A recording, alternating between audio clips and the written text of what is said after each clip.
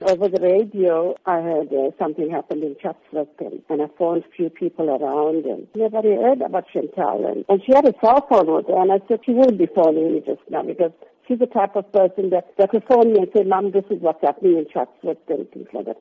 And I never got a call. So I went off from work and didn't see Chantal anywhere, so I got to the place, to the club, to the Throb, and when I got there, they said to me, if you didn't hear from your child, please go to the police station, and there's names of the kids there, and you can have a look. And I looked on the list, and Chantal's name was never to be found, and must have stayed in National Archive Hospital.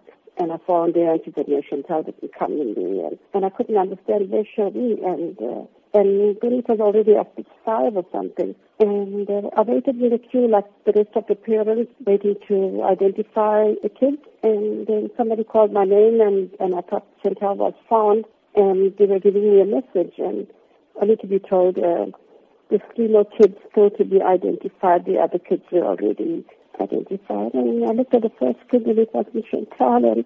And I looked at the second kid, and of course it was Chantal. And it was too much. Losing a second child in 4 years. You can't believe it. That it's like reading a book or, watching a movie, the way the whole thing played out for me. And let's talk about their legacy, the legacy of those children. Today is a day where a lot of people will be reflecting.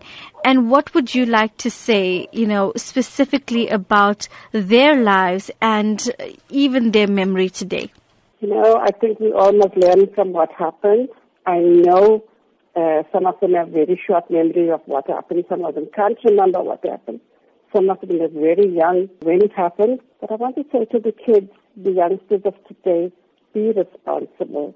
Know your whereabouts. When you walk into a place, watch what is happening, what the adults are doing.